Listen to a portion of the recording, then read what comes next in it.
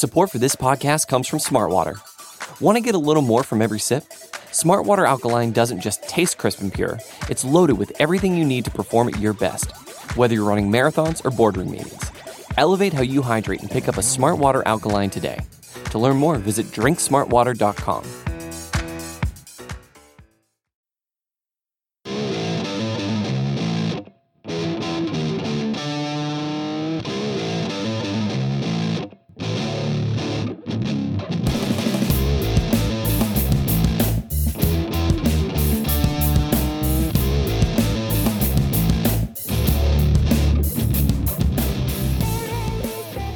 What's up, everybody, and welcome to episode 140 of the Talking Chop podcast.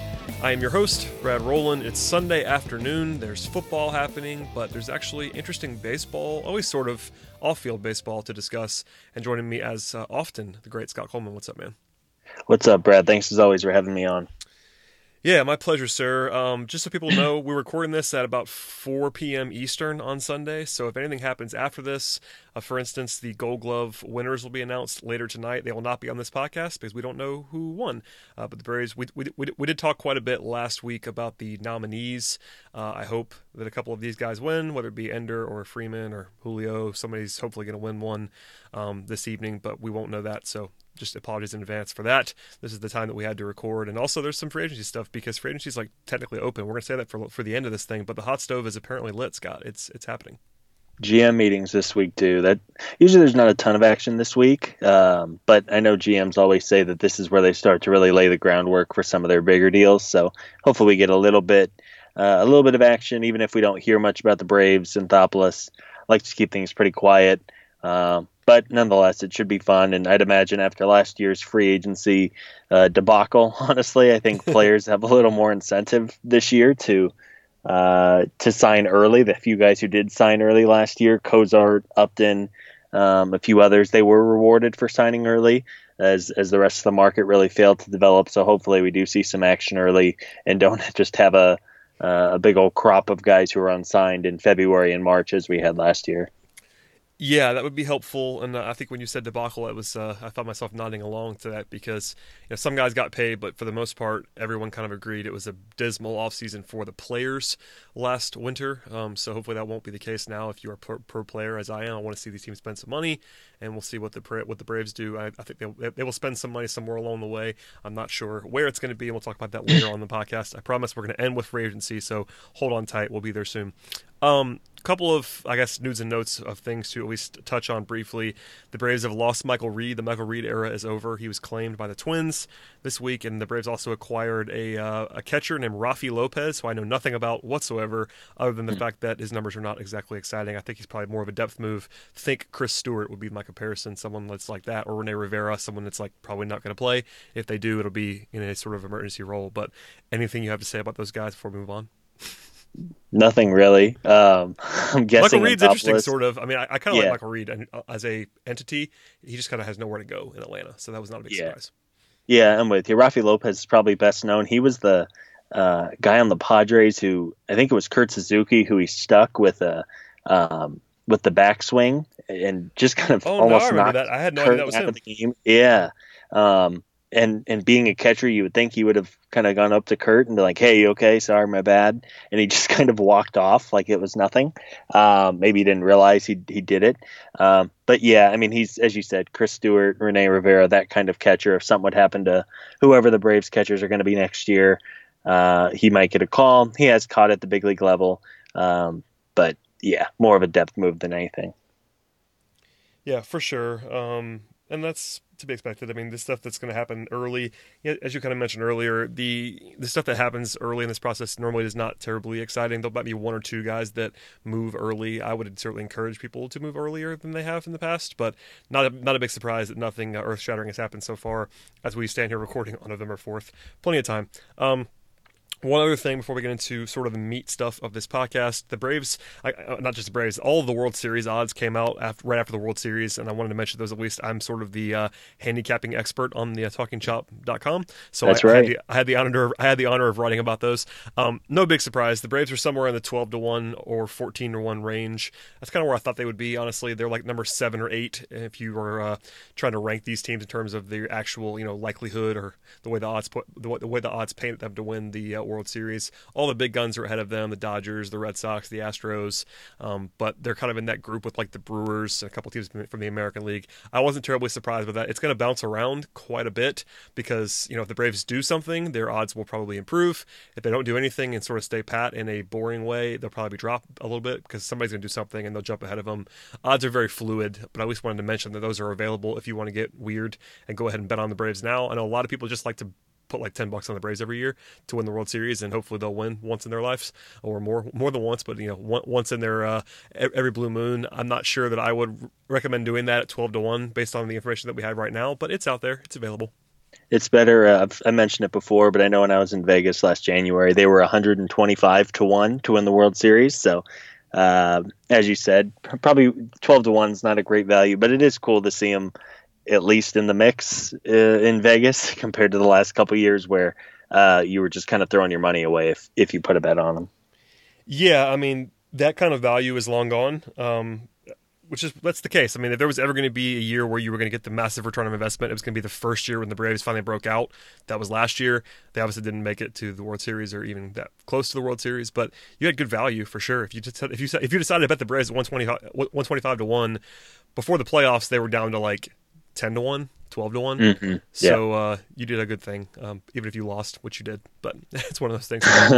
You're trying to find value, and that's kind of where that happens there.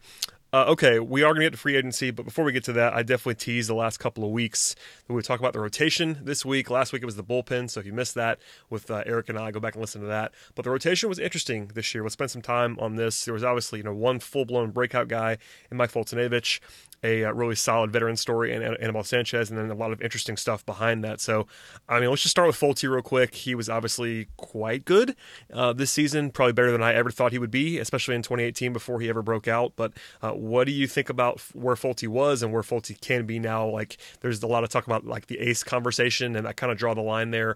And an interesting point, I know Carlos and I used to talk about aces all the time and kind of where that line is. Folty pitched like an ace this year, but I'm not 100% sure I'm putting him in that category just yet. So what do you think of Folty, both, I guess, for now moving forward? It was the breakout year that everybody had hoped for a couple of years, and it was so obvious that they call him a golden arm for a reason, and there was just so few guys who have the stuff that he has. It's the reason why you stick with him. It's the reason you keep putting him out there. It's the reason you don't shift a guy like him to the bullpen. You give him every opportunity to be successful, and we had seen glimpses over his first 2 or 3 years in the majors, and then he put it all together last year. You mentioned pitching like an ace, 2.85 ERA across 31 starts, very good. K per 9 of almost 10, good walk rate, or good enough walk rate, I should say. And really, I thought one of the biggest things that one of the big reasons why Mike was able to improve was the home run rate. He had gotten torpedoed by homers early in his career, and to have a 0.84 home run per 9 last year really helped him, was really beneficial, helped keep the ball in the yard. So he took the step forward. As you said, I'm not sure if he's necessarily an ace, and I think the term ace gets overused all the time, as you and Carlos would probably agree. There's truly, in my opinion, maybe 10 or 15 actual aces in baseball, guys who for 4 or 5 years now or more are just dominant workhorses. The Max Scherzers, the Corey Klubers, the Chris Sales, those kinds of guys. Not that Folty can't get there, but if you look at his underlying numbers a little bit, he was a little fortunate to have the 2.85 ERA. Not that I think he's going to regress into the guy he was before this year or anything like that. He really did make some strides and improve how he attacked hitters and how he used his pitches. But if he can be a solid number 2 moving forward, I think that's ultimately what his future is, and a big win for the Braves, considering they were able to get him in the Evan Gattis deal, where they didn't give up a guy who had much of a future in Atlanta. Obviously, a trade they look very good at now and are happy with. Yeah, that looks to be a heist in retrospect, given the way that Folty pitched this year. He's about a 4-win pitcher, according to Fangraphs. I'm with you. I think there are probably 10, 12, 15, maybe aces in the league. And for me, you have to do it more than 1 year for me to put you in that category. I mean, I guess there's probably a scenario where a guy is just so dominant over a full season that I might jump him there, but Folty wasn't quite that dominant. And I think you got to see multiple years of that for me to kind of bank on you doing that moving forward. But as you mentioned, like him being a quality number 2 would be really, really nice. Honestly, he's not making much money. He's still fairly young. He's not as young as you might think he is. So that was the thing about Folty always, is that he was always a little bit older than the other prospects. Like for instance, he's already 27. He just turned 27, so he'll be pitching at 27 in 2019. But still, that's not as young as you might think that he is based on his arrival timetable. So yeah, all that stuff. Just to say that he was quite good this year. I expect him to be good again moving forward. I would take the over on a 3.00 ERA projection for 2019. Maybe not by a lot, but I'd be surprised a little bit at least if he posted a sub-3 ERA. What do you think of that as sort of a baseline? I think that's kind of it's pretty arbitrary based on just the fact that it's a round number, but I would bet on him going over 3 if I had to bet, honestly. Yeah, me too. I know Steamer came out with their projections, and projections are almost always lower on guys than higher. Yes. I thought Steamer was way low. We talked, they have him projected for a 4.0 ERA next year, 2.7 WAR. I disagree with that. I think Mike's a far better pitcher than that. Again, it's projection systems, and they're just for fun and based on computer models that are well above what you or I could ever put together. But at the same time, I think he will easily hit the over on that. I think he has the upside of a 5-win pitcher, which is really rare. I think there was only a dozen or so of those last year. So yeah, I think he certainly has the ability to get better, and even if he doesn't get better and just kind of maintains who he was in 2018, then that's obviously a very good number 2 pitcher on a good team. Yeah, I think if he's the exact same pitcher that he was this year, he'll have an ERA somewhere in the low 3s. Which is good. He was pretty fortunate, as you mentioned before. All of his peripherals tell you that he was probably a guy with like a low 3 as ERA, and that's really, really good. The walk rate is kind of stable, which is fine, but the strikeout rate was up, and his BABIP was really low. That's kind of where a lot of the jump came from, is that he did not allow a lot of hits, which is a good thing. But it's one of those things you have to kind of keep things in perspective and realize that even one season is almost a small sample in some ways. So just something to follow for the future. But I do think that Folty is a very, very good building block pitcher. At the same time, it would probably be better if they had someone who ended up being better than him, if that makes sense. Like it's not a shot at Folty by any means, but if you're going to try to win a World Series, most of the time you probably need someone who's a little bit better than what Folty is probably going to be. Folty does have the upside to be a legitimate number 1, but if he's not that, if he's more of that comfortable number 2, you might want someone, whether it be in the organization or out of the organization, to kind of be ahead of him in that pecking order, or maybe at least alongside of him. And you're hoping that out of all the myriad pitching prospects that the Braves have, that one of those guys pops to the point where they're better than Folty. But yeah, it's one of those things where it's always good to have someone like Foltynewicz who makes that jump, is still cost controlled for a while, and is a quality pitcher. So there he is. Yeah. Elsewhere from that, it's interesting because the second best pitcher on the team this year was Anibal Sanchez, from start to finish. Obviously, Sean Newcomb had some high highs early on. Kevin Gausman was really good for a while, but full body of work wise, it was Anibal Sanchez, who is going to be a free agent and is kind of came out of nowhere. I guess we probably don't even need the words kind of. He absolutely came out of nowhere. He was not really in the mix at all, even back in March. So I mean, looking backwards at Anibal, let's just do that for now before we look ahead. I mean, the numbers kind of look semi-sustainable, but it's also a situation where this guy has been around for a long time. He's been good at times and he's been awful at times, so it's really hard to project what he actually is. I'm with you, and I think there's a fine line between bringing back a veteran that you struck gold with, but also then bringing back a veteran and seeing the clock hit midnight and him falling off. The fact that they were able to pluck him in spring training and he made 25 starts, ERA below 3. Even if he was a bit lucky with his peripherals of a 3.6 FIP and 3.8 xFIP, I mean, again, the fact that he was just anyone could have had him in the spring that the Braves took him. It's hard to imagine the Braves season going as well as it did if they don't pick up Anibal Sanchez, which is kind of crazy because if we would have said this 6 months ago, we probably both would have laughed. But again, I mean, game 2 starter of the playoffs for Atlanta. So I would be in favor of bringing him back, maybe in like a sixth starter swingman bullpen role, because inevitably injuries are going to happen. The Braves really seem to like having a sixth starter at times to help spread out the workload a little bit, especially with some of their young guys. If they are going to go into next year with a Mike Soroka, a Tukey, a Kyle Wright in the rotation, they're not necessarily going to want them to throw 200 innings in their first major league seasons, or at least full major league seasons. So a fantastic year for him, and if the money's right, and especially if it's a 1-year deal, he's somebody who I'd really like to bring back. I think he was a big influence too for some of the young guys on the roster. But again, as with all free agents, you don't want to start overpaying for somebody who, frankly, before last year hadn't been good in 3 or 4 seasons.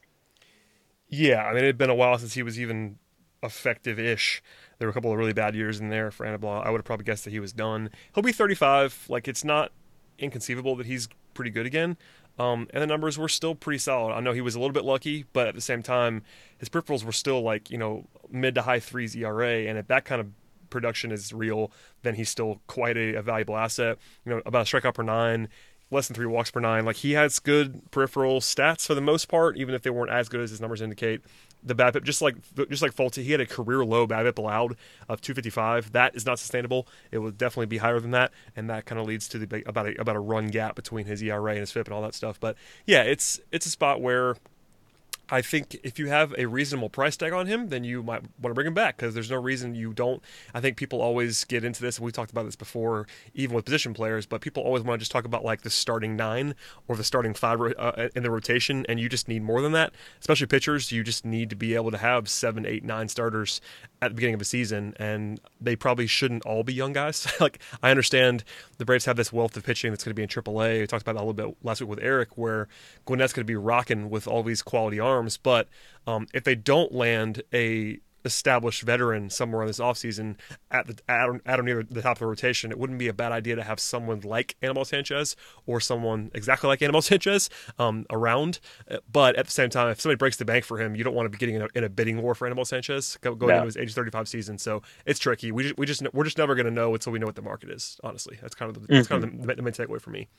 Yeah, I'm the exact same way, and I think what Anibal did last year was great, and if they can find room for him next year, awesome. As you said, you want to realistically probably have 8 starting pitchers who you feel comfortable with, because you're probably going to lose at least one of them to an injury, and just over the long course of a season, you're going to need to give guys a breather. I liked how they handled Newcomb, and if the Braves are going to continue doing the phantom DL stints as the Dodgers notoriously did when Anthopoulos and co were there, you're going to need a handful of guys who you can count on. And I do think that he's someone who I'd like to have back, even if in a bullpen role, even if he is primarily out of the bullpen. I think there's value in having someone you can trust to eat innings. So if all of a sudden you go down 4-0 early and you have to pull your starter, you're not effectively punting the game. You might have a chance to score a couple runs late and come back. It's not a situation where you're throwing Josh Colmenter from a couple years ago, where he would just kind of go out there and pitch until the game was over, even if he gave up 6 or 7 runs. So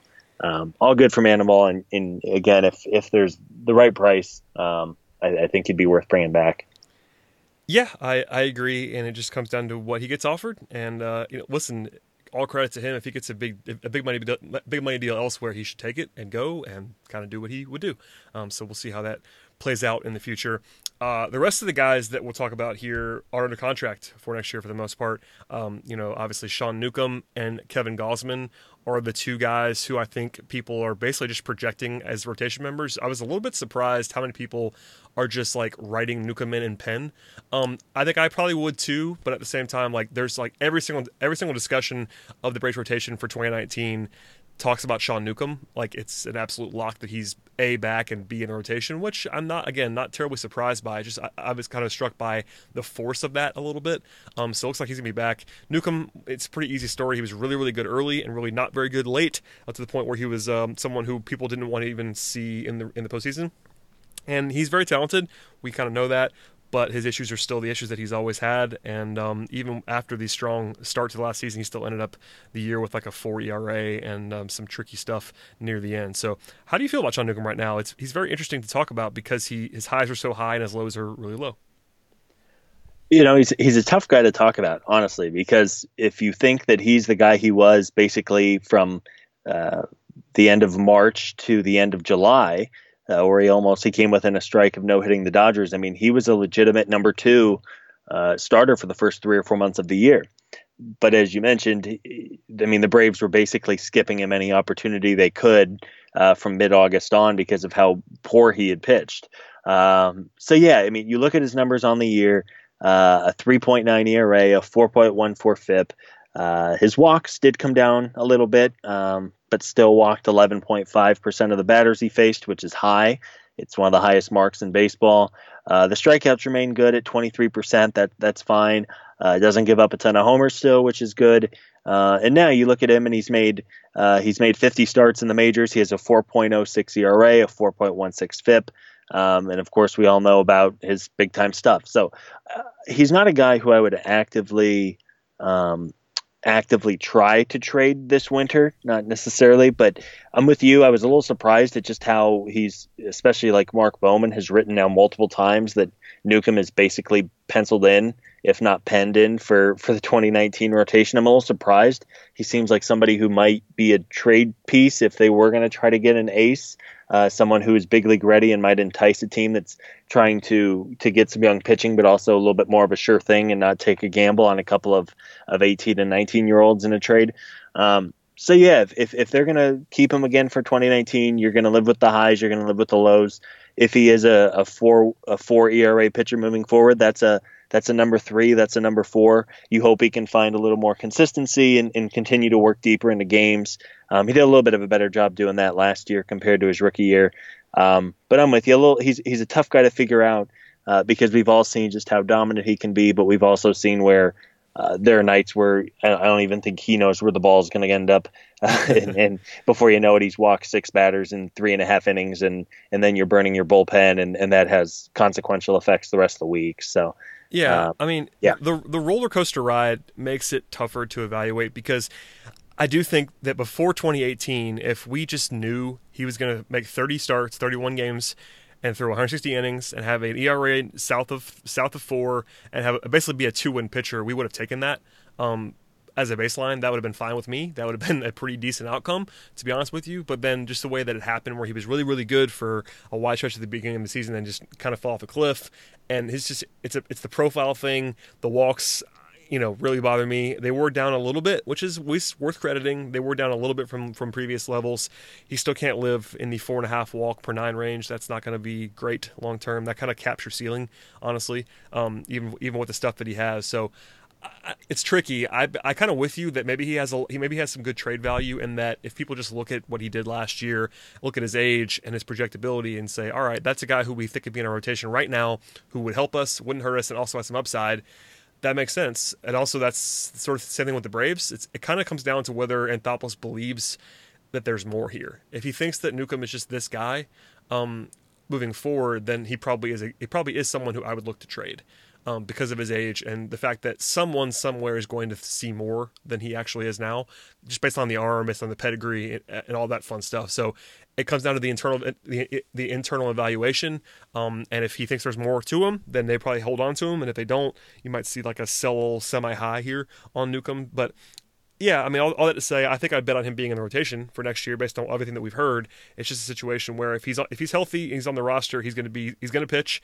He'll be alongside Folty and Kevin Gausman, we'll talk about in a second, as sort of the locks to be around. And Newcomb, if he can just repeat what he did last year, it wouldn't be the worst thing in the world.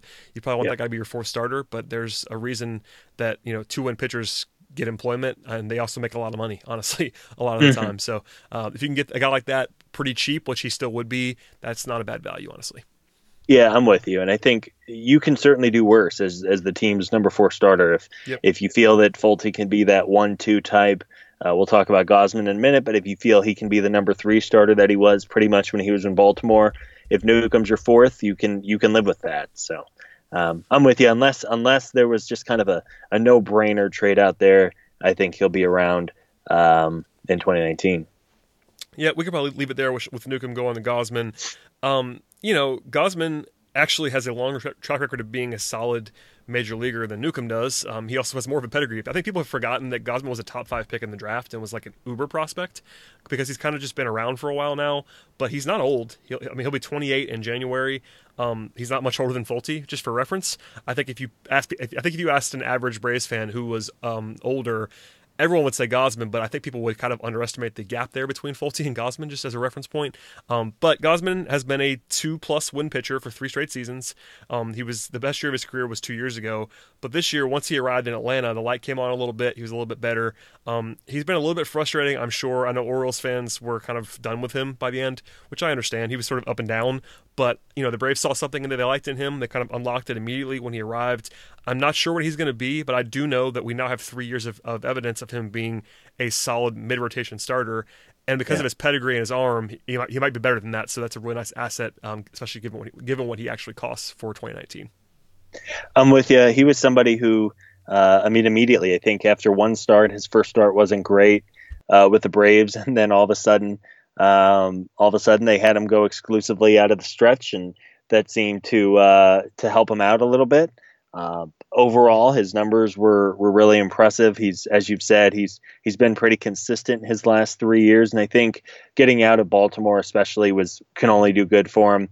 In his starts with the Braves over the last 2 months, a 2.87 ERA, which is good, 3.78 FIP, which isn't as good, obviously, although, again, with all these pitchers, there's a theme that their ERAs are lower than their FIPs. I think it's because the Braves' defense as a whole was just so good last year.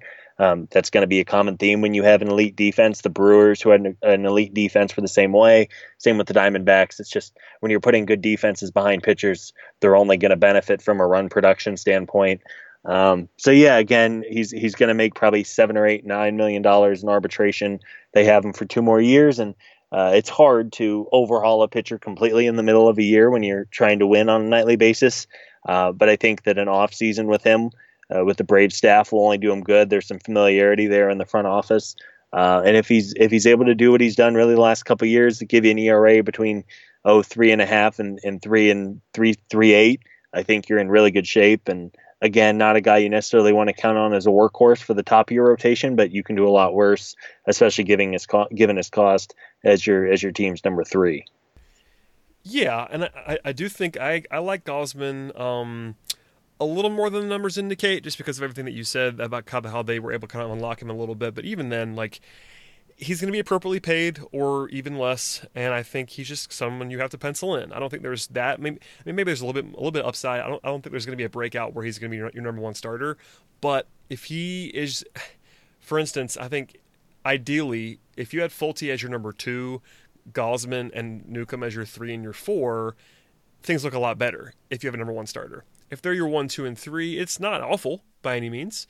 But it isn't something that you're terribly excited about. So that kind of swings back to free agency and how things are going to look, because as much as we've talked about everything looking ahead for the last couple of years, it's kind of the present now, where 2019 really matters, because they're going to try to compete. They're going to be the favorite in the NL East, and we'll see what happens. But just going off what these guys can bring, though, I'm totally fine. I think everybody should be totally fine with those 3 guys being in the rotation in some way if they are around, because they're both, all 3 of those guys are capable. And I think their overall baseline is clearly a quality rotation level pitcher on all 3. Obviously, Folty's beyond that, but the other 2, I think both Newcomb and Gausman, you need to be fine with in your rotation. Doing even on a team that's trying to contend, those guys can be on your staff and be just fine. Honestly. Yeah, you nailed it. I mean, I'm with you when you talked about, and we'll talk about free agency and trades and all that here in a moment, but I think ideally, if you can have a 1 through 4 of a number 1 TBD, Folty, Gausman, and Newcomb, I think that's honestly, across the National League, that's about as good of a 1 through 4 as you can have.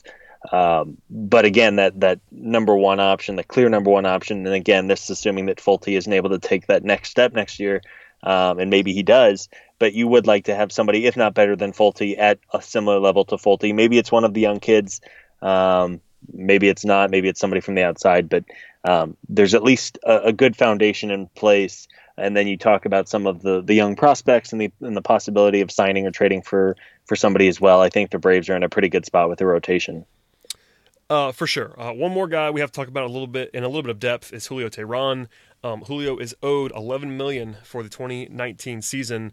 That's interesting. And then the Braves have a club option on him for $12 million the following year. But right now they're going to have to pay him either way unless they trade him, and that's an interesting spot to be in. Julio was frustrating this year. He was at times quite effective. There was a couple of games, more than a couple of games, where he was good, even if he didn't look good. It's one of the spots where he was able to be effective, even without quality stuff, by kind of just there was some luck in there. For instance, he had his career low 217 BABIP allowed, which is comedy. Like, it will never be that low again.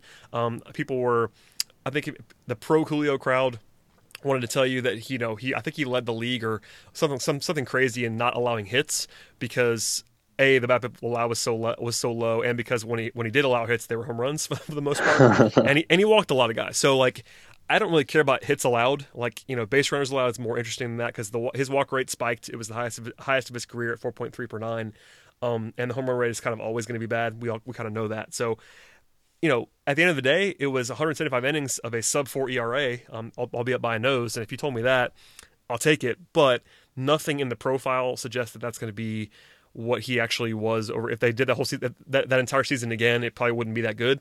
And the deal is what it is. The Braves do have money to spend, but $11 million for Teheran isn't sexy. It's not a disaster as long as he's kind of okay as a fourth, fifth starter type. But there was nothing too fun about watching him pitch this year. That's kind of the best way that I would put it, and it just kind of makes things complicated moving forward because a year ago, or especially 2 years ago, that deal looked like an absolute bargain, and now it doesn't. It's tradable, to be sure, because a lot of teams, like, he'd be an upgrade for a lot of teams in the rotation, but the Braves have a lot of arms coming and a lot of arms that are already here, and that kind of puts them in a weird spot with a guy who isn't necessarily sexy at any point anymore. I think ultimately they would look to trade and will look to trade him now, even if it's kind of a bad contract swap. Maybe there's a reliever, and I haven't dug into this too much. I'm not sure if you have, but maybe there's a reliever out there who's in the last year of his deal, maybe even like a Darren O'Day type who the Braves acquired, of course, at the deadline with Gausman, someone who's owed similar money to Julio, who might just better help the Braves if the Braves aren't able to unload Teheran's deal to a team.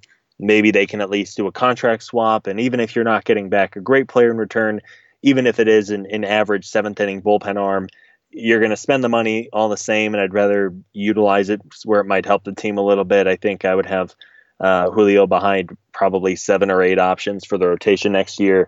As you mentioned, the numbers on the surface aren't bad, but you just look at the walks, you look at the home runs. Seem like every game, even if he didn't end up giving up a bunch of runs, every inning was a tight walk on the tight rope. With multiple guys on, and you were just kind of waiting for the wheels to fall off. So ultimately, I think he's thrown his last pitch with the Braves.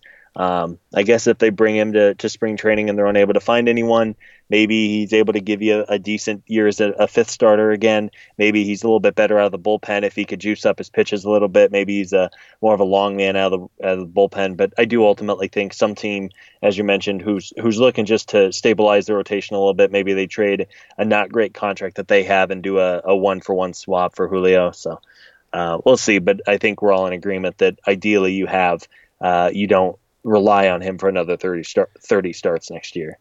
Yeah, I do think, 1 year, it's basically a 1 year, $11 million deal with a club option for $12 million for the following year. And if he hit the market, he might get that. It's not insane to me. So it's not like the contract's some sort of disaster by any means. Like, there's not too much risk because it's only 1 year. If he's good, there's value the next year and on $12 million, because that's kind of what a going rate is for a decent starting pitcher.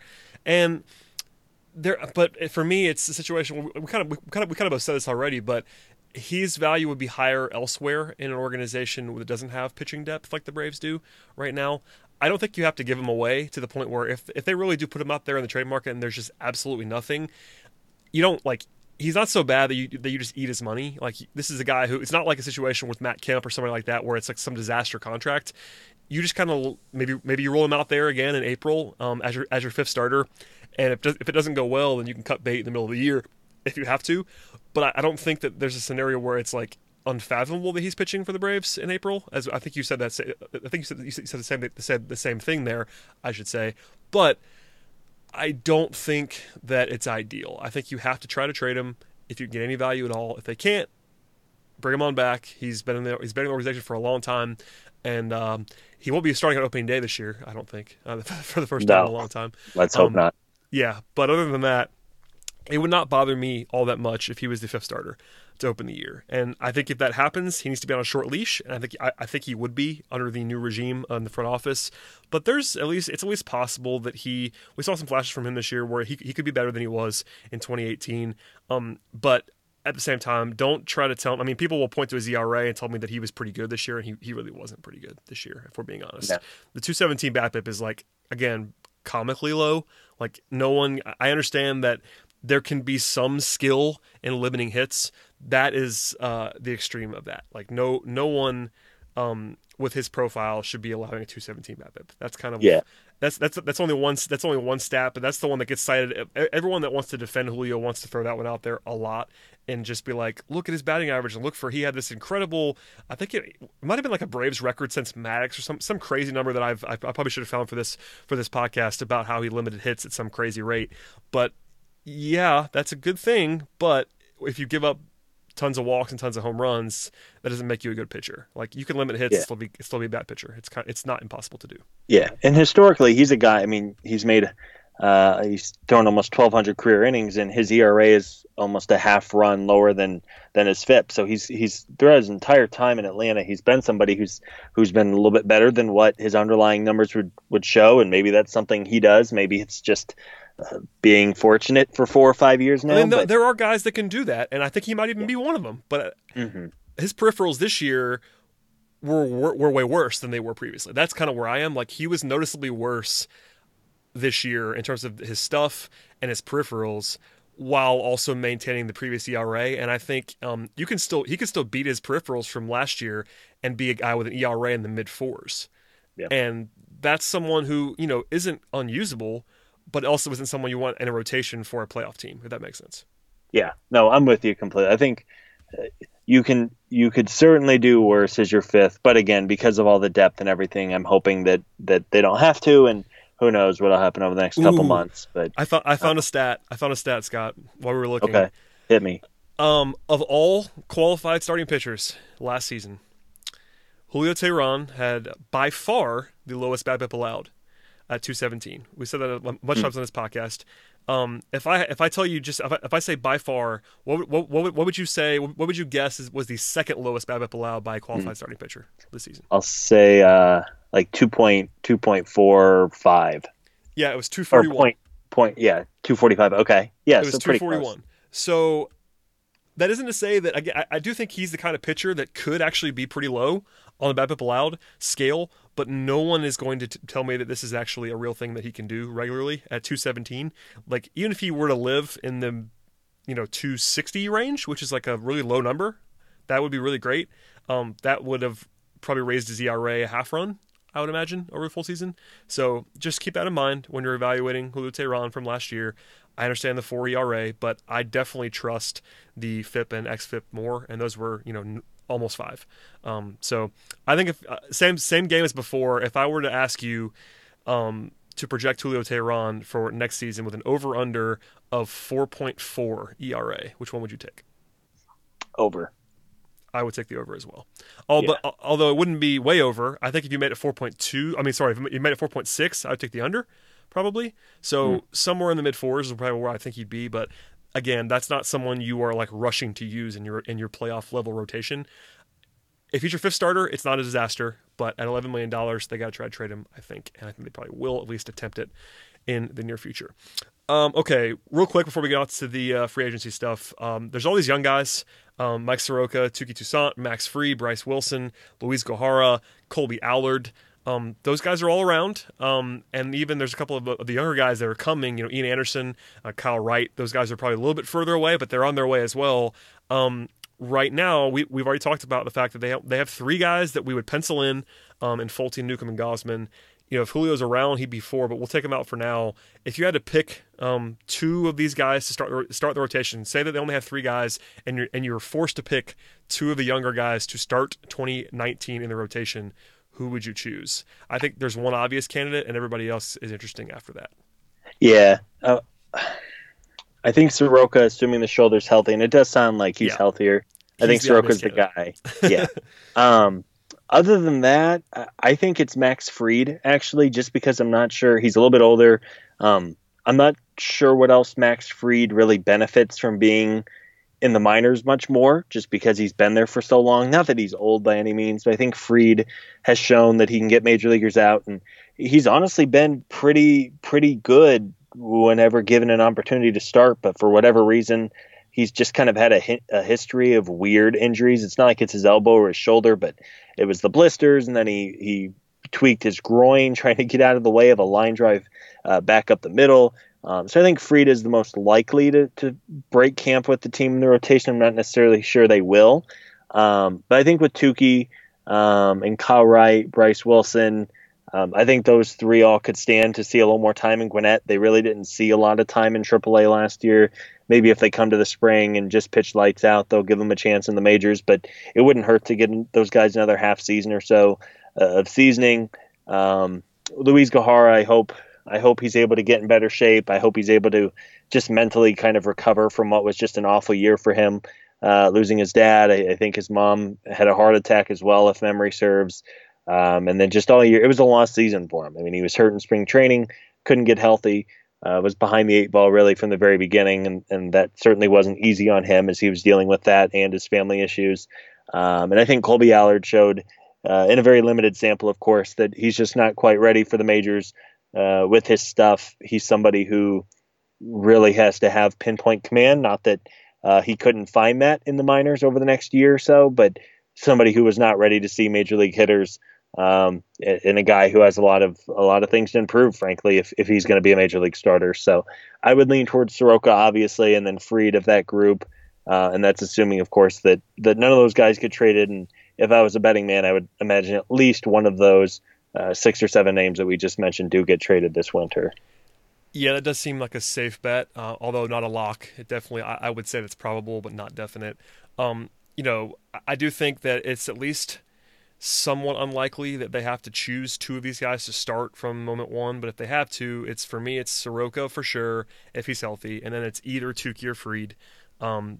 Fried is a little older, a little bit more established. Tukey higher upside, etc. I think I'd probably go with Fried just to start the season, and then we'll see what happens from there. Kind of keep Tukey's innings down, etc. But pretty easy to choice between those guys for me, and then you kind of go from there with the guys behind them. But I'm with you. I think a trade is coming. We'll talk about that now a little bit with the free agency stuff looking ahead, but I at least wanted to review the rotation. That's probably, it's obviously a pretty quick review of a full season of, 7-8 pitchers, but that's probably enough for that on this particular podcast. We can move on to the free agency stuff, which also includes some trade stuff. And now, as I mentioned before, the stove is now lit. It's happening. I guess to start things off, there's actually a quote that I did not see. You actually unearthed this. I was out of pocket for most of today. But Alex Anthopoulos went on MLB Network Radio and had some interesting comments. So I'm going to throw this to you to talk about what Anthopoulos said, because I got some eyebrow raises from not just Braves people, but people across the league. It wasn't specific, but also might be interesting in the way that he is talking about the future. Yeah, Anthopoulos went on this morning, and they were talking a range of things. And as we mentioned earlier, the GM meetings start Tuesday. Usually by Monday night, we start to hear some things. If memory serves, I think the Braves actually announced Anthopoulos a day or two before last year's GM meeting. So it's been almost a full year for him. But anyway, when asked about Bryce Harper and Machado in the free agent market, he said, "We can be in on any player. We certainly have the dollars to do that. I don't know if it makes a lot of sense to do deals that are 10 years in length and longer at significant dollars with that payroll that we have," mentioned being more of a mid-market club. And he said, "It's not a rule for us, but I don't tend to see a ton of value from that." Again, talking about giving out a 10-year plus deal, which had been kind of rumored throughout the week, a couple places with Harper and Machado. He said, "That doesn't mean we won't at least explore some things to see if we could line up on the right deal and at the right term. But I'm reluctant to go into extremely lengths of terms of contracts in terms of length," which, end quote, makes sense considering the Braves aren't going to be able to throw $200 million at their payroll. So it's interesting nonetheless. I don't think, Anthopoulos is a very media savvy guy. He wasn't going to come out and say, "Yes, we're going to try to sign Bryce. No, we're not going to try to sign Bryce. Next question." But it is fairly, maybe the Mets GM might, his first week was a little rough with the media. So I think it was kind of what the expected answer was from Anthopoulos. I'm sure they're going to have conversations with, especially with Scott Boras and Harper, about what kind of contract they were realistically looking to get. But as he said, there's just so much risk in offering a potential 10-year deal. Maybe it's worth it. Maybe we look back in 10 years and say, boy, the Bryce Harper deal with whatever team signs him was worthwhile and fair. But just committing, $35 million to somebody in the year 2026 is just kind of a crazy proposition when you think about it like that. So ultimately, I don't think the Braves are going to sign Harper or Machado. I think it's going to be one of the Dodgers or the Yankees, maybe the Phillies if they really want to get in there. We'll see. I know a couple people had talked about Bryce Harper going to the Giants, which would be an interesting fit. But alas, if the Braves don't sign Harper, it's not like the offseason is lost. There's plenty of other options out there. And again, if you're not ready to commit 1/4 of your payroll to one player, even if he does have the potential to be one of the game's best and has had some really good years in the past, I'm just not sure that's necessarily how the Braves want to play it. Yeah, and I never thought it was likely the Braves were going to do that, and I still don't. That's not changed. I don't know. It's interesting. There are some people that want to yell and scream about Liberty Media and the fact that they won't spend, and I kind of lean toward that, in that it's frustrating because we know they can and they don't really want to. With that said, I'm not also someone who wants to tell you that the only way this team can go forward is to pay Bryce Harper. They don't have to do that. I'd be okay with them doing it within reason. There's probably a cutoff point where I wouldn't anymore. But, Harper and Machado are guys that I would be pursuing if I was the Braves. But if the bidding war gets out of control, I do understand them pulling back from that. So it's something that, there's other ways to improve the team. They don't have to do that, but I'd be okay with them pursuing. They probably should make calls and do all that stuff and see where the line is. And if that crosses their line, then it crosses their line. But I can already hear people that are not Liberty Media fans yelling about how they won't spend this money. I'm not going to solely put that on ownership. I do think Anthopoulos just might believe that it's a bad idea to sign a guy for 12 years or 10 years or whatever it is. These guys are young, but they're not that young. How many of those 10-year contracts have gone well is my question. I know they're reaching free agency early, and with Machado and Harper, they'd be, at the end, they'll be 35, 36. But, look around. How many guys at 35, 36 are still playing at a level where they should be making $40 million a year? It's not many, if any. Yeah. So, you would hope that you get big value early, and if Harper is as good as he can be, if Machado is as good as he can be, they'll be underpaid early in that deal. Even if they're making $35, $40 million, they'll be underpaid because they're both capable of being 8, 9, 10-win players at different times in their career. But if that doesn't happen, if they're just okay, not okay, but if they're just good and the deal is not giving you massive surplus value early, you're in some trouble because the end is going to be bad. For whoever signs them, the end will be bad. And if you're the Braves, for better or worse, that we kind of know that Liberty isn't going to spend on the level of the Yankees or the Dodgers. And the Yankees and the Dodgers can kind of withstand a miss like that. And I'm not sure the Braves can, given what we know about Liberty. It's sort of a different situation, different discussion as to whether that should be the case with Liberty.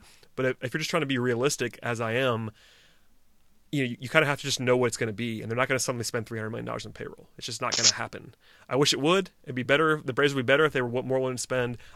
Everyone is in agreement that we all wish that Liberty would spend more money, but until they do it, you have to assume they're not gonna. And if within that constraint, even if they're going to raise payroll, which they've said they're going to do, et cetera, blah, blah, blah, investing 10 years of 30 plus million is a tougher sell. And I think there's a non-ownership argument against it, if that makes sense. Absolutely. And we haven't even mentioned the potential for an injury. Now, thankfully for hitters in baseball, they tend not to be injured. But, you talk about Ken Griffey Jr. What could have his career been if he doesn't get the hamstring and the knee injuries late in his career? Who knows what happens? Maybe, as we've said, maybe Bryce goes on for the next 10 years and signs for $400 million, which was what MLB trade rumors predicted, and just goes nuts and becomes the best player, one of the best players in baseball, and it looks like a good deal in a couple of years. But I'm just not sure the Braves can afford to effectively spend half of their payroll of a Bryce Harper and then Freddie Freeman currently. And if they do sign him to an extension here in a couple of years, I'm just not sure the Braves are in a position where they want to be able to, or where they have to commit almost half of what they're paying their players every year to two guys in Harper and Freeman, even two very good players at that with Harper and Freeman, but it's just a lot to take on. And ultimately, I just don't think the Braves are going to win a bidding war with some of the other teams that you mentioned. And that's okay. I mean, there are plenty of outfielders out there, both in free agency and trades. It's not like Bryce is the only good right fielder on the market. There's a bunch of guys Right. out there who the Braves could get. And ultimately being able to address 2 or 3 spots on the roster with good players, with what basically Bryce Harper is going to cost on a yearly basis might be a better and probably is a better use of resources. Yeah, and again, this is not me caping for liberty. I do think that I wish, and I think it should be a situation where they're spending more money, but given what we know are the constraints, you can make a personnel rational argument against signing Harper or Machado at a certain price point. If it's, by the way, I would do like 10 for 300. I would do that, even now. But they might get more than that, and they probably will get more than that, I think, based on what we know. At least one of them is going to. I'm definitely more Team Harper than Team Machado. That's just me. Yeah, me too. Just as a rule, I would certainly be paying. I'd be willing to pay more for Harper than Machado. That's just my personal preference probably, but especially also given what the Braves' constraints are and the fact that Machado wants to play shortstop and he's not going to be playing shortstop if anyone pays him to do that. That's a bad idea. He's bad defensively at shortstop, which is a subplot that we will not go down at this point in time, but. Just something to follow out there. I think Anthopoulos is going to do his due diligence, and if he decides that it's something that they can do under what he understands, which is much better than we do, what the financial stuff is and what the financial stuff will be. I'm sure he's had that conversation already of what his payroll can be, because at the end of the day, they have to sign off on it. He has a lot of power, but he can't do anything without money, and we'll see what happens there with ownership. A lot to hit on here. There isn't like. Rumors are too strong right now. There really isn't a single like full-fledged Braves rumor right now, but there is some stuff to hit on. For instance, MLB Trade Rumors released their projections, which I think you referenced earlier. They projected 2 guys to go to the Braves. This is a very interesting exercise every year. It's not always right. In fact, it's mostly never right, but it's one of those things where it's informed speculation, and they have Michael Brantley and Cody Allen, a pair of Cleveland Indians, coming to Atlanta. Brantley for 3 for 45 total. He's an outfielder, by the way, and Cody Allen, a reliever, for 2 for 16 million total. Neither of those struck me as out of the ordinary. I think Brantley's going to get that something like that, and I think he'd be fine in Atlanta. He's not the sexiest name in the world. He's also into his 30s now and has some injury stuff, et cetera, et cetera. Cody Allen, 2 for 16. He's been a closer in Cleveland. He may not be a great lockdown closer, but he's been a quality end-of-game reliever for a while, so that wouldn't be a surprise to me either. What was your reaction when you saw those 2 numbers? Obviously, Brantley would be a huge upgrade, provided he's healthy, on what the Braves could be having in the outfield for this year, but there's a lot of risk there, even if it's not necessarily off the charts with only 3 years on that contract. Yeah, you hit on it. A couple things you had mentioned. As you said, with MLB Trade Rumors, it's far from an exact science. This time last year, they projected that Moustakas was going to sign with the Braves for 5 years and $85 million. I think they had Tommy Hunter also signing with the Braves for like 2 years and $18 million. Obviously, that didn't happen. So again, it's fun. It's fun to look at. No one knows what's going to happen this offseason. Anyway, but yeah, I think between Michael Brantley is an easy name to connect to the Braves because when he's healthy, he's been a really good outfielder. I mean, when he's healthy, and again, that's kind of the name of the game with him. But when he's healthy, he's hit well. He gets on base at a high rate, has a little bit of power, a little bit of speed. At 3 years and $45 million, the money itself of $15 million really wasn't, at least annually, wasn't a big concern. I do worry a little bit about extending 3 years to him, but as they say with free agency, generally you're going to add an extra year than what you would like to pay. So I think Brantley is just one of the many outfield names that are going to be connected to the Braves. And honestly, if he didn't have the health concerns, we'd be talking probably closer to like a 5-year, $100 million contract based on how he's hit throughout his career. But because you have injuries to multiple parts of it, I think he's had foot surgery, he's had ankle surgery, he's had shoulder problems. Because of those injury concerns, he's obviously going to get paid a little bit less. So he's someone who makes sense, just like A.J. Pollock might make sense, and McCutchen and Adam Jones and a dozen or so guys on the trade market who could be had.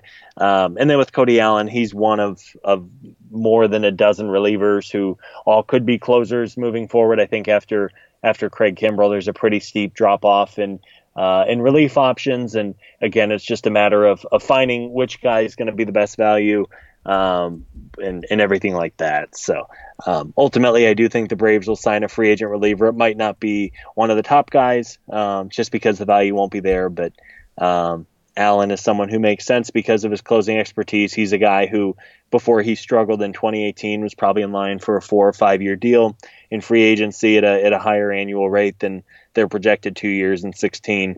He struggled in 2018. Maybe it's a chance to buy low on a guy, but ultimately, I think the Braves are going to be active, and it's pretty obvious they do need to address the bullpen somehow. Yeah, I mean, I am definitely more likely to buy in on a 2-year deal for someone like Allen than I am for like the huge ticket deal for Kimbrel or whoever else. That's just my personality. I'm not going to be willing to pay up for a closer for 4 or 5 years at big money. I'm not going to do that. So Cody Allen or whoever else is in that mold makes more sense to me. Brantley, I would like that. Like, for instance, if that was on the table right now and it was basically take or leave it for the Braves, I would do that deal for Brantley, 3 for $45. There's a little bit of risk there, but when he's healthy, is very good at baseball. And I think the fact that he was healthy this year is encouraging. He's not that old, and 3 years is enough to where I can take that risk mildly. A couple of other guys that are out there, I think you mentioned Adam Jones and McCutchen. Those guys, I'm not sure I want to be paying and slotting in as full-time starters at this point. I mean, it may work, but I would not be as enthused about that, whereas Brantley has a little bit more upside, I think, than those guys do at this point in time. But obviously, without a full-fledged rumor, it's tough to really discuss, but I'd be okay with that 3 for $45 for Brantley. Really, if both these deals, if they announced right now 3 for $45 for Michael Brantley and 2 for $16 for Cody Allen, I would come on this podcast and say, all right, good. I'm fine with both those deals. You know what I mean? Yeah, like, it's definitely, it's all guessing, but I'm okay with both of those, so that made me happy to a certain extent. The rest of the stuff that's out there right now, aside from that, is mostly trade wins. Not a ton of actual trade stuff, but some guys the Braves might be keeping tabs on. One is Realmuto. We've talked about a lot on this podcast. There was one report, actually, I guess almost like an announcement, that he was not going to be signing an extension in Miami. No surprise there. He doesn't want to stay there. But there was a sort of a hilarious exchange where a Marlins beat writer noted that it was going to take Ronald Acuna to get him from the Marlins, which was hysterical on every level. He was serious too, which is the funniest part about all that. But I enjoyed that. But regardless of that, Realmuto is someone I've kind of expressed my opinion on a lot of times, so I'm going to stay out of this one for now. But what do you think about a potential pursuit there? Because I think of all the guys, he's been the one that's most discussed to Atlanta. That doesn't really mean anything in the grand scheme of things, but are you in on that pursuit, or is it a situation where you're kind of more skeptical? Yeah, I mean, for those who missed it, there was a Marlins beat writer saying that the cost was going to be Ronald Acuna, and the Braves could take it or leave it. Which I absolutely, I leave it. I mean, it's not. It's actually. Yeah. I could not believe he was serious, and like I thought it was like a joke because someone was tweeting about it without the actual tweet, and I was like, wait, this has to be some sort of sarcasm or something. Nope, he was actually serious. Yeah, Ronald Acuna was the asking price. Just the whole, so anyway, we could probably talk about that for an hour. It's just kind of weird. Especially on a team like the Braves, who actually have like a million prospects. In a situation where this is a team that's like void of prospects and like Acuna is their only trade asset. Or they have one guy. Yeah. Like, this is Acuna is untradeable, and B, even if he wasn't untradeable, like, the Braves system is freaking loaded. Like, what are we doing here? Like, you don't think that there's a deal that's possible for the Marlins where they would trade Realmuto without Acuna? Like, what if I offered you Albies, Anderson, Tukey, Wright, and something else for Realmuto? They're not going to do that? Seriously? That's what we're doing now? No, I know. And then his response was, well, if you're not going to give up Acuna, then go find another catcher. And it's like, okay. There's other catchers out there. Yeah. Anyway, so I've said before, I'm a big fan of Realmuto's. I think if the price to get him is reasonable, then you absolutely do it, even if you have to overpay for him a little bit. Now, obviously, that doesn't mean Acuna or Albies, but if you have to throw in a little bit of a better pitching prospect than what you're hoping to get him for, again, you talk about the depth in the system. I think it's probably worthwhile. Yeah, so it's interesting that his name has already been talked about so much, and Anthopoulos has historically been a pretty quiet operator. Again, not that, as you said, there's direct reports of, the Braves and Marlins are talking and something might get done. But I think he's an obvious name, and not just somebody the Braves are going to want, but somebody that every team in baseball who could use a catcher, and that goes all the way from the Braves to the Phillies to the Nationals to the Astros. I mean, there's probably a dozen teams who would happily take him, and we'll have a bit of a bidding war for him when it comes to trade time. So I do think he's going to get traded. There is zero reason for the Marlins to keep him. It would be incredibly dumb for them to hold on to him. Maybe they will hang on to him. The Marlins aren't necessarily the best or most forward-thinking front office, but you would think for their benefit, because there's no way they're going to compete in the next 2 years with him around. And they're also selling as high as possible. Like, it's very possible, I would argue likely, that that last year was the best year he'll ever have. Yeah. And catchers don't usually age well, et cetera, et cetera. Like, this is the year to trade him. If they don't do it, they're absolutely absurd, frankly. And that's part of the reason why I'm a little bit worried about like paying like absolute top dollar for him. But if the Marlins think that Acuna is the only way, no, I'm just kidding. So we've done enough on Real Muto for a lifetime, but we'll come back if there's actually a rumor. But until then, we're going to stay away from that, I think, as much as we can, because there's just been so much about that in the last like month or so. Last little segment here. We got a bunch of questions on two established ace starting pitchers that it might be available, and that's Madison Bumgarner of the Giants and Corey Kluber of the Indians. People were asking in different forms, kind of like, how do you compile what would be a reasonable trade package for these kind of guys? Like, one of the questions came from MDubs8, and he asked, like, he basically thinks that he in his mind, a Kluber deal were to start with like Inciarte and Sean Newcomb. That's interesting, with a couple of prospects potentially. Kluber is incredible, and the price tag will be off the charts for him, obviously. Bumgarner is only one more year, so it might be a little bit easier to get him, but the Giants also might be trying to compete again if they go after Harper, et cetera, et cetera. It's just really tough. I think in general, like, the question of like, how do you figure out what a package is not an exact science at all. Even people that I think are pretty informed, like you and I, have trouble with this sometimes. It's tough for me to figure out like what teams want, and I said this a little bit last week, I think, but you can have prospects that might make perfect sense for a player, and if the opposing organization does not want those prospects, you're kind of SOL. That's one of the good things about the Braves, is they have so many guys that usually, if you're trying to get a deal done, you can find a prospect or two in your organization that the other team that you're dealing with wants, because there are just so many options. If you only have a couple of guys who are intriguing and the other team doesn't want them, then you're in trouble. So the Braves are operating from a position of strength, with that said, because they have so many options. But I mean, what's a package look like for Corey Kluber in your mind? Like, I think it's going to take a lot. That's pretty obvious. But like, what is a lot? Is Inciarte on the table? Is Albies potentially on the table? I don't think he would be. That was a joke that everybody was making at me on Twitter, which is always fun, courtesy of Eric. I'm not trying to trade Albies anymore, I promise. But Inciarte, Newcomb, is it all prospects? Like, what would you be trying to use to get one of these guys? It's tough. I'm still on the I'm not entirely sure that Cleveland is going to trade away. I would guess he doesn't too, by the way. That was just a lot of noise this week, like randomly out of no.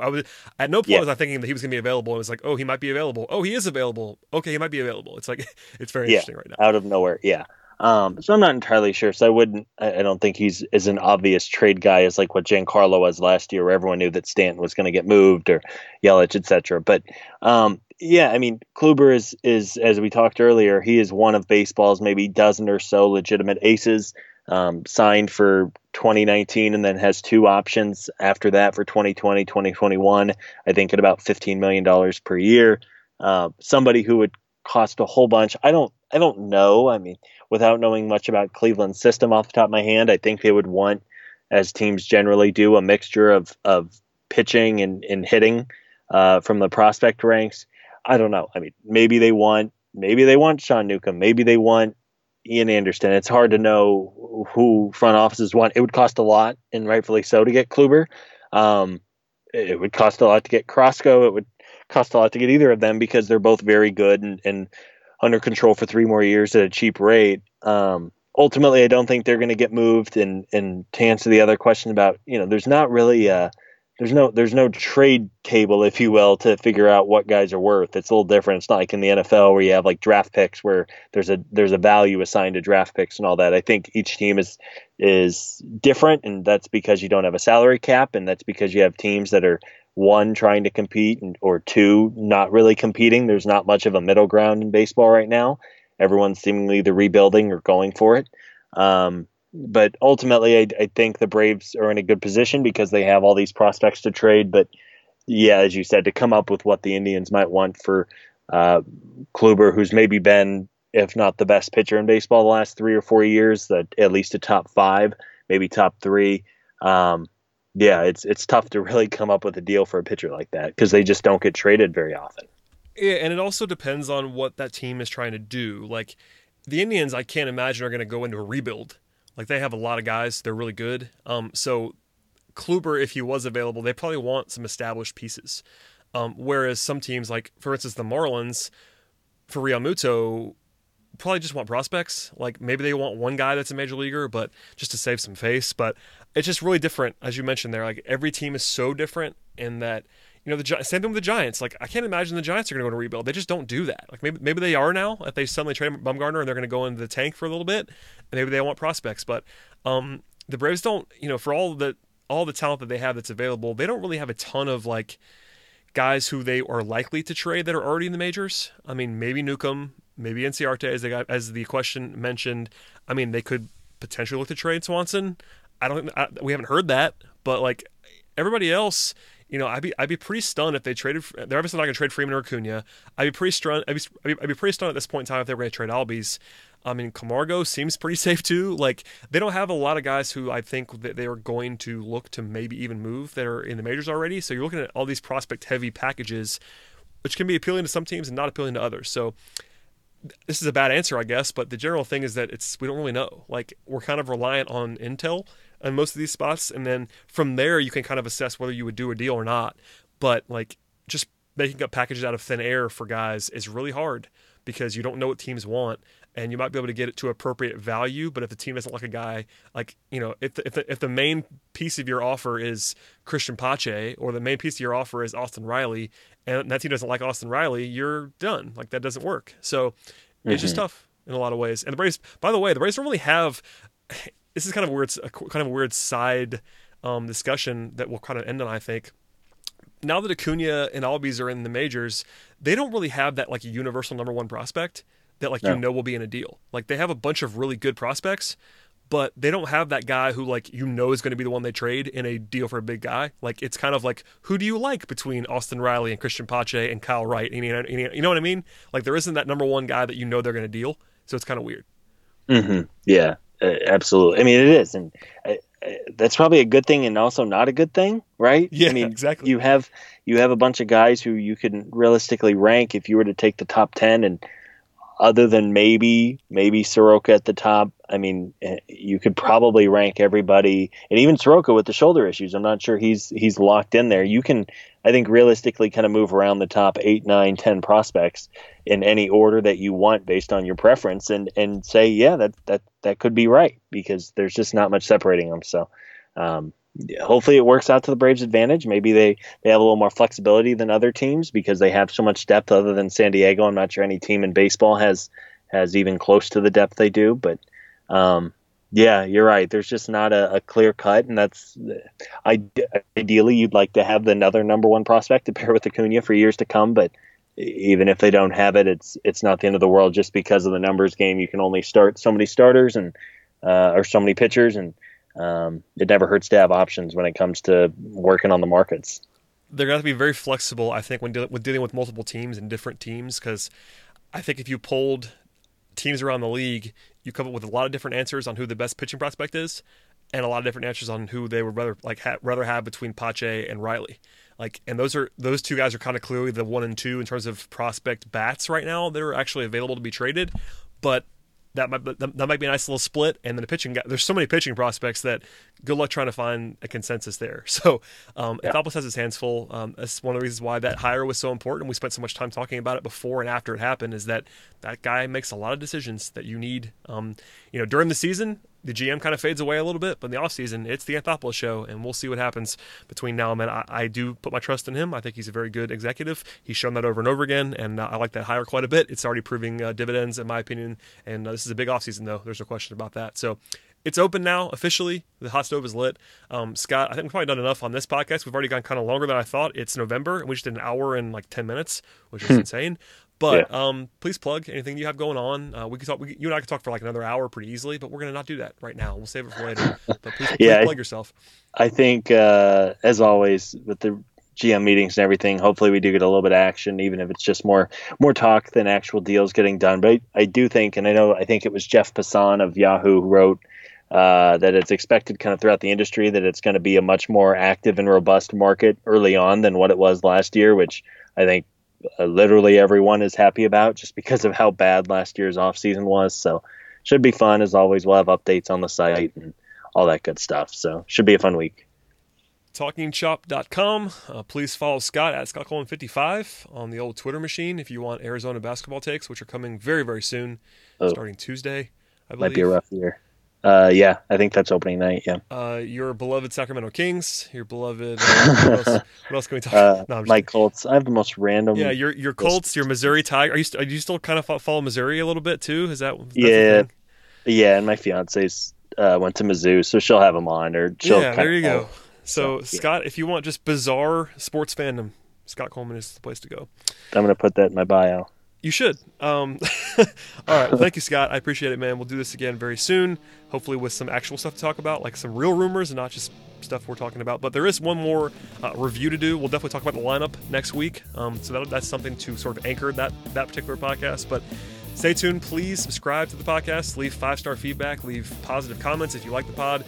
If you don't like the pod, you can yell at me. It's my fault. I almost assure you that it's my fault that you don't like the podcast if you don't like it. So my apologies on that. But hopefully we'll get better in the future. And you'll start to like us down the line. So thank you for listening, everyone. We'll see you guys next week. Thanks again to Scott. And please check out TalkingChop.com. We'll see you guys in a few days.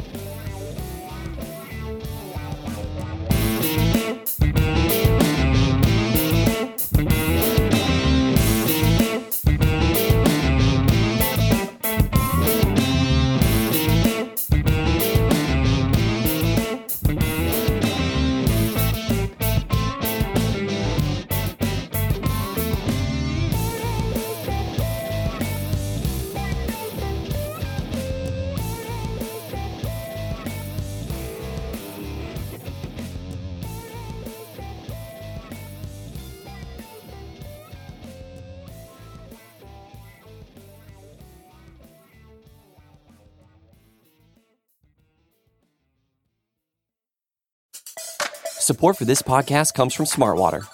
Want to get a little more from every sip? Smartwater Alkaline doesn't just taste crisp and pure, it's loaded with everything you need to perform at your best, whether you're running marathons or boardroom meetings.